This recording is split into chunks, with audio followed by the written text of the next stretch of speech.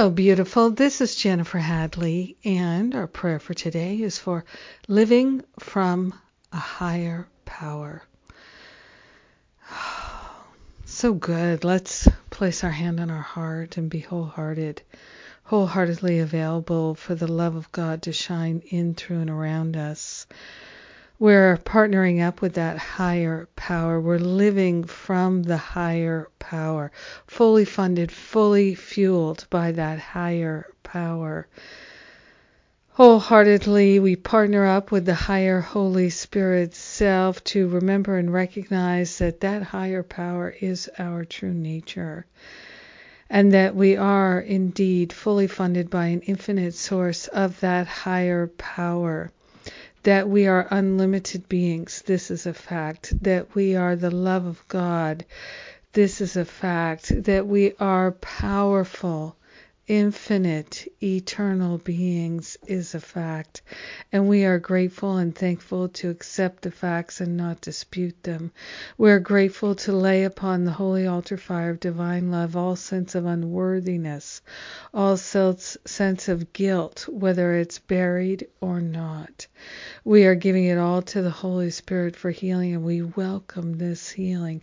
We welcome the resolution and the dissolution of anything that could stand in our way of a full realization that our life is the life of God, our hand is the hand of God, our mind is the mind of God, and it is our very nature to live from the higher power. So we are grateful and thankful to choose it today. We share the benefits with everyone because we are one with them. In gratitude, we allow the healing to be. We let it be. And that obliterates all belief to the contrary. So grateful and thankful for our healing prayer. In gratitude, we know it's done, and so it is. Amen. Amen. Amen. I feel that powerful prayer. Thank you for sharing it with me. Oh, yes. Good gosh almighty. So grateful to share a prayer with you today.